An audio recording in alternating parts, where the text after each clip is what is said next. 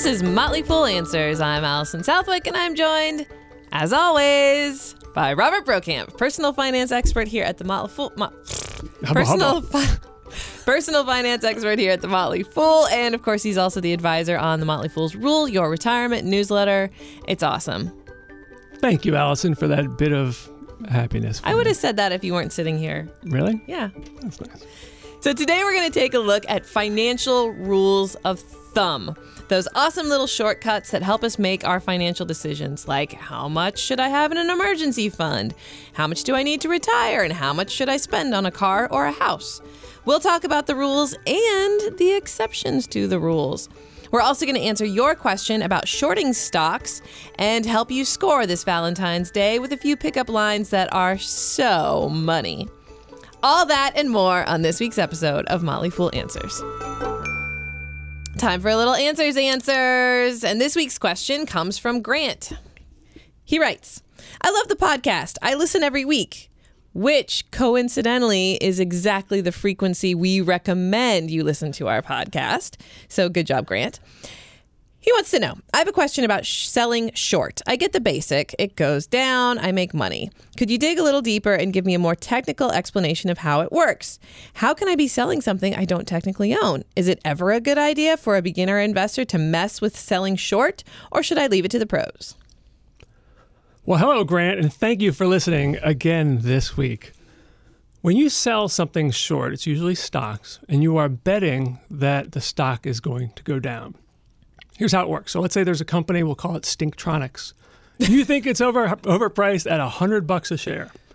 You're going to go to your broker, and my broker, fortunately, is Allison, and I'm going to borrow 100 shares from you. I get the 100 shares, and I immediately sell them. 100 shares at $100 a pop. That's $10,000. That cash sits in my brokerage account.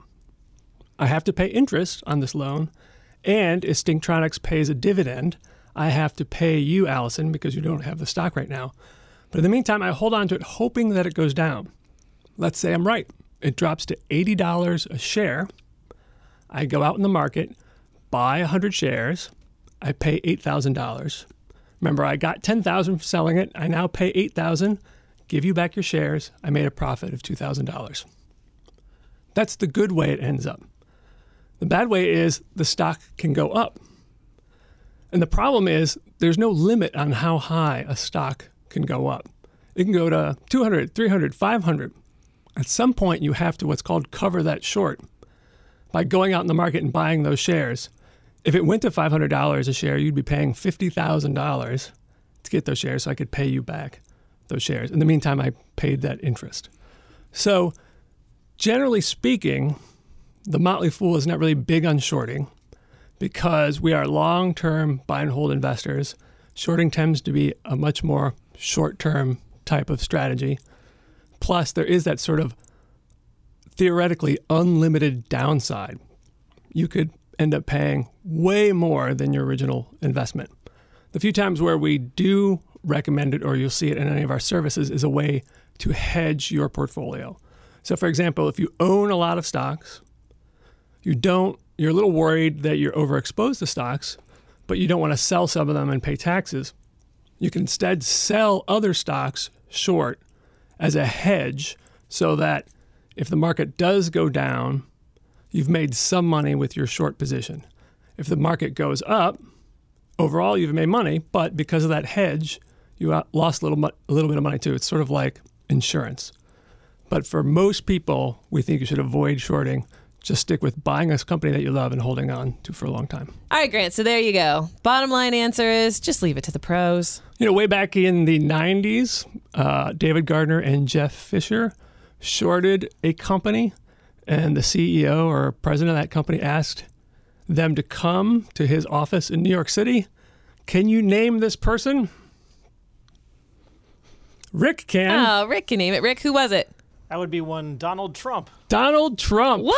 Way back in the 90s, David and Jeff, I think it was just him, went to Trump Towers, wherever he was working, and he tried to argue with them about why you should not short Trump Enterprises or whatever the stock was at that time. That's crazy. I think they came away feeling like he was a charming fellow, but I think they still continued to short the company. I'm going to have to go talk to David about that. That's really interesting. We'll have to dig up that little piece of full history. That's a good nugget right there. Yeah. I don't remember charming being one of the descriptions that they gave of that encounter. I maybe made that one up. Maybe I'm thinking of Omarosa. I can't remember. But to bring up an old Apprentice reference. Always topical here at Motley Fool Answers. Oh, all right. Thank you, Grant. I hope that helps you out. And if you have a question for us, you can email us at answers@fool.com. I love financial rules of thumb because they give me a general idea of if I'm making the right decision, and they don't require a lot of hard work or math.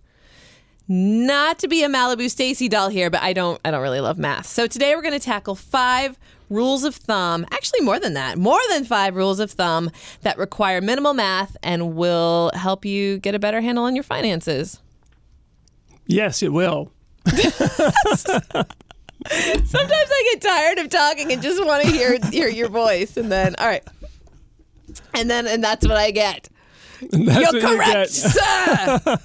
I totally agree with everything you just said. Sorry. Okay. All right. So the first rule of thumb we're going to tackle is how much should you be worth?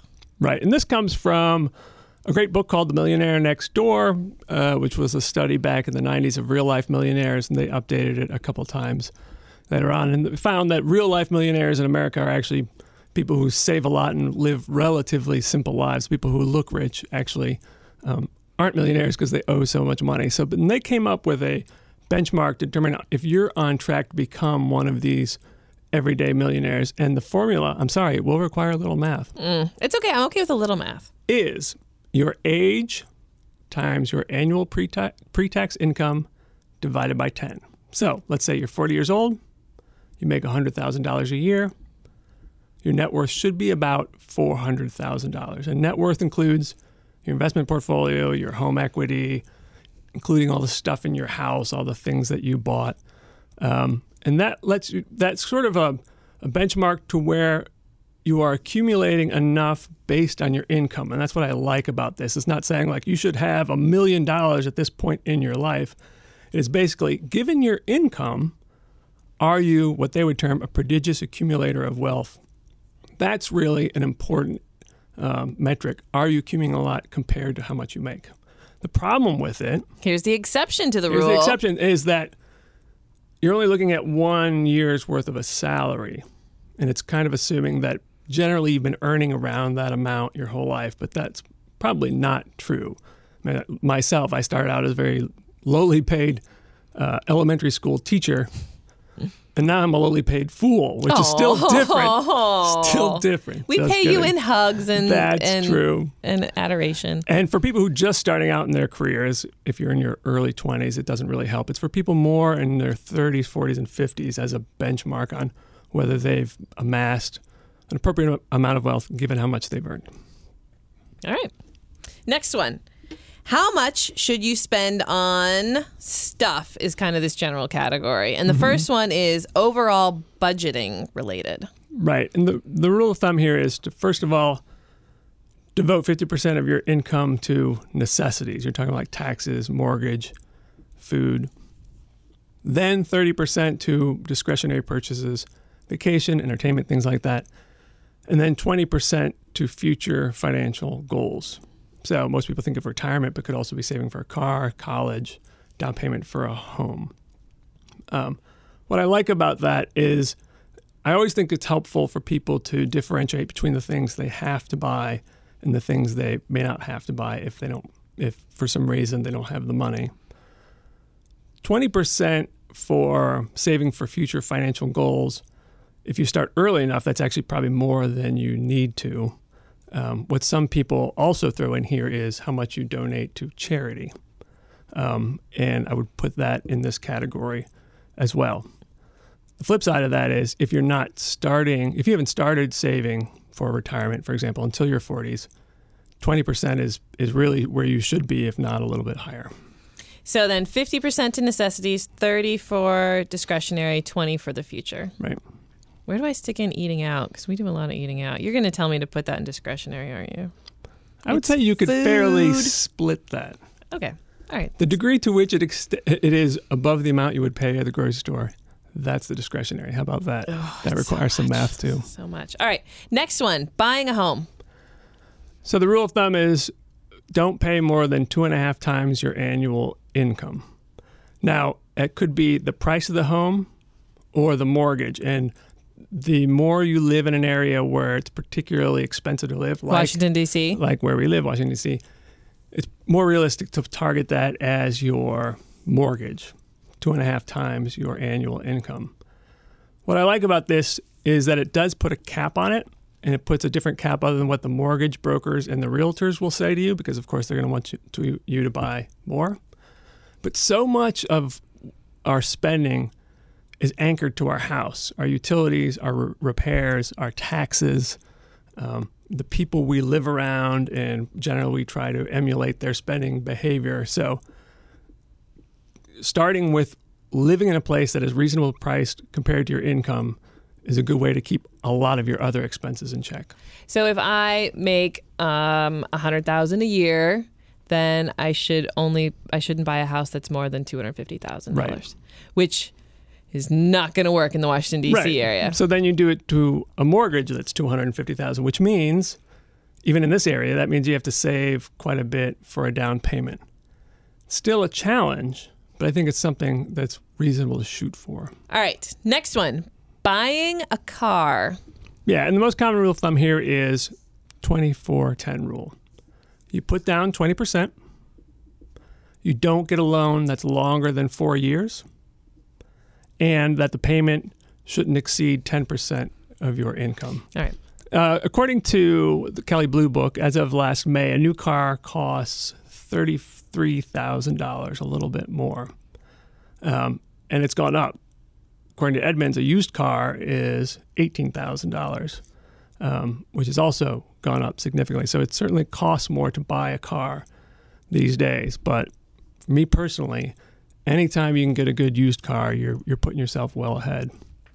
Yeah, you Brocamps ride all swanky. I know you like to dump tons of money into your cars. That is not true.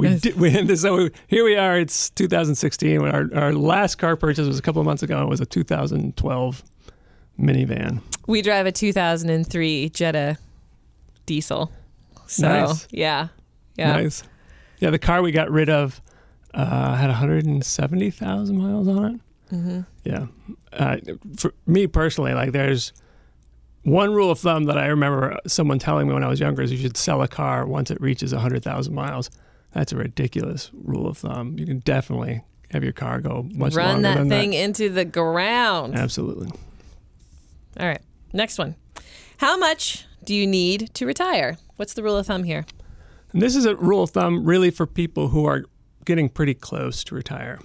So first of all, you're going to know that once you retire, your expenses drop by about a third or so. Social Security is designed in a way that it will replace about a third of your income.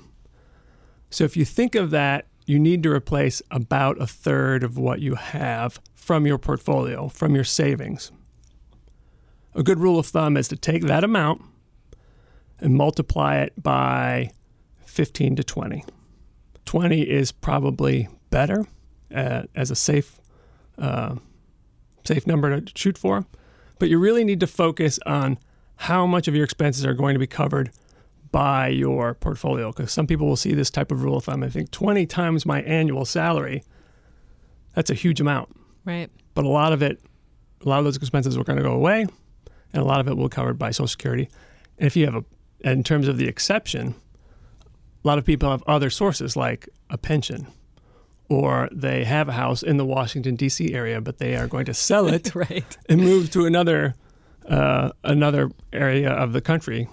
They'll realize a significant amount of money, pay much less in taxes, so they won't have to have as much squirreled away either. So basically, if I have $90,000 in expenses and I'm facing retirement, $30,000 of that is going to go away because I'm going to be spending less in retirement.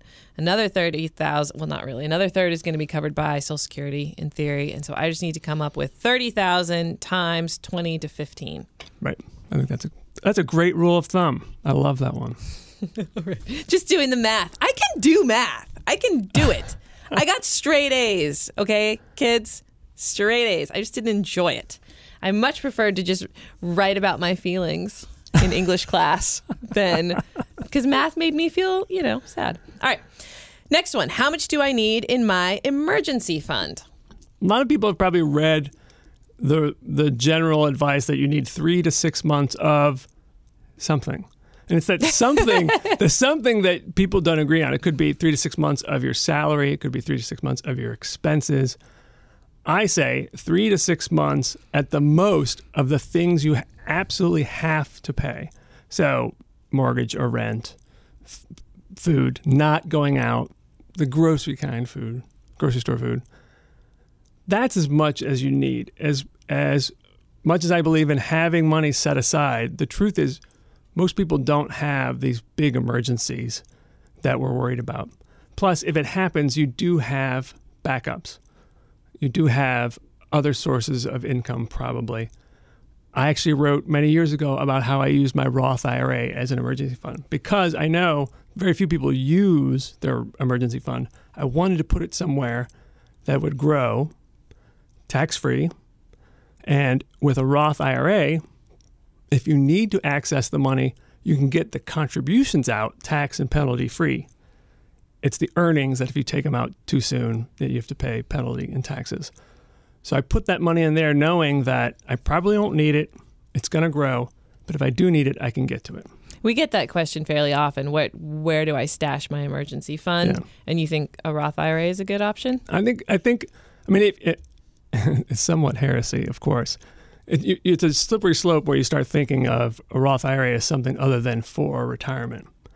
But when you think of multiplying must-pay expenses by 3 to 6 months, that's a lot of cash for some people. It's going to be very difficult to amass that. And I hate the thought of people not contributing to an IRA just because they want to get all this cash on the side that chances are they're not going to use. And it's just going to sit there and earn nothing. Yeah. All right, last one. This is, when will my portfolio double the rule of thumb? When we were in the planning meeting, you were like, well, of course, Allison, you know the rule is 72, so I don't know if this one's very interesting. And I was like, I don't know the rule of 72. What's the rule of 72? And so, I don't know. I made you talk about this one. Well, the rule of 72 has been around for centuries. I think the first mention of it was in an Italian mathematics book in the 1400s. And Really? And even there, the way it was written, it was clear that it probably existed before then. It wasn't like, hey, everyone, listen to this awesome thing I made up that you can read about in Italian in this great mathematics book at a time when probably very few people could read. I don't know. What was the literacy rate of Italy back in the 1400s? I don't know, but let's talk about it for a while. Anyway, so rule of 72. This is one thing that my mom taught me when I was younger. Basically, there are various ways to use it, but one way is, what return do I have to earn in order for my money to double?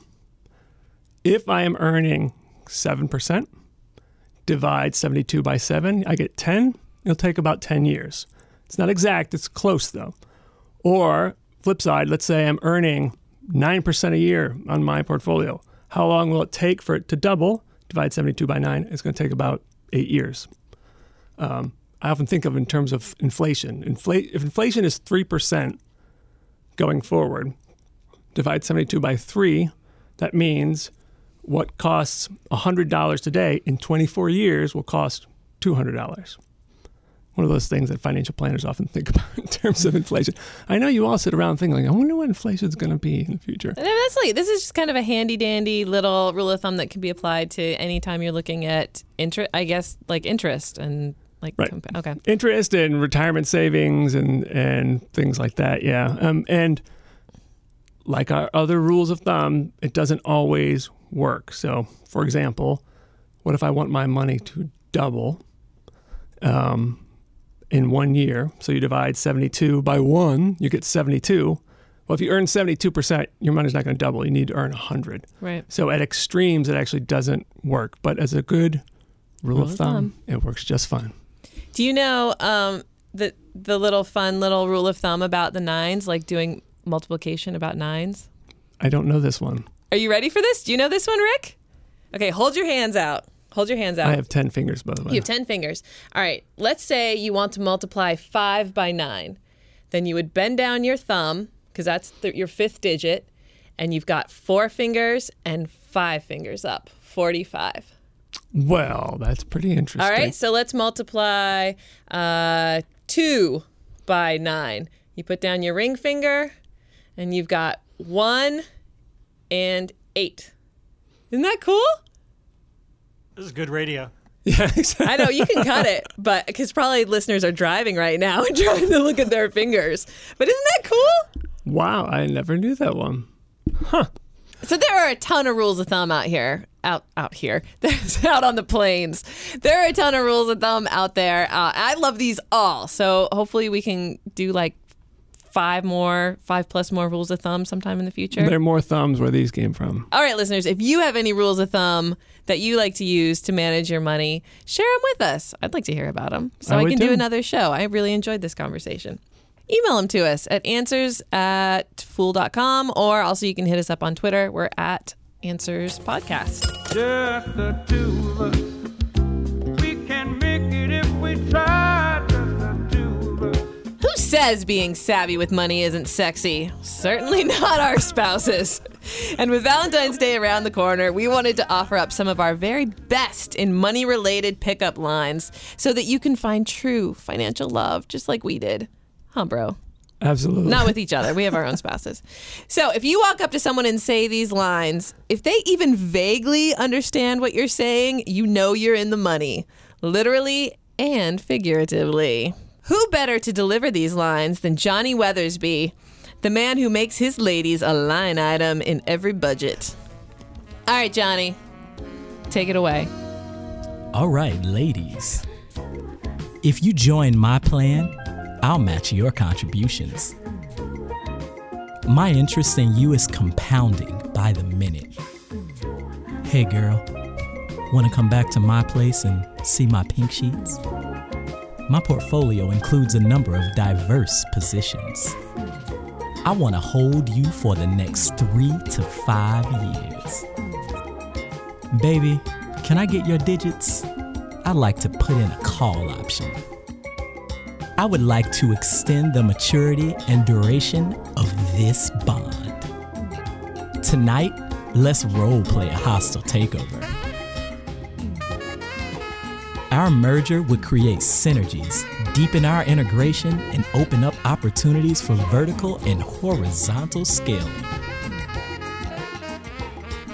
Let's get together and create a few spin-offs. I want to get one up on your Wall Street. I'll be the Munger to your Buffett, but in a sexy way. Ooh! Oh, that's so good. Make it if we try. Just the two of us. That was incredible. That was really incredible. That'll do it for today, kids. The show is edited lovingly by Rick Engdahl. Our email is answers@fool.com. For Robert Brokamp, I'm Allison Southwick. Make love and money, people. Happy Valentine's Day.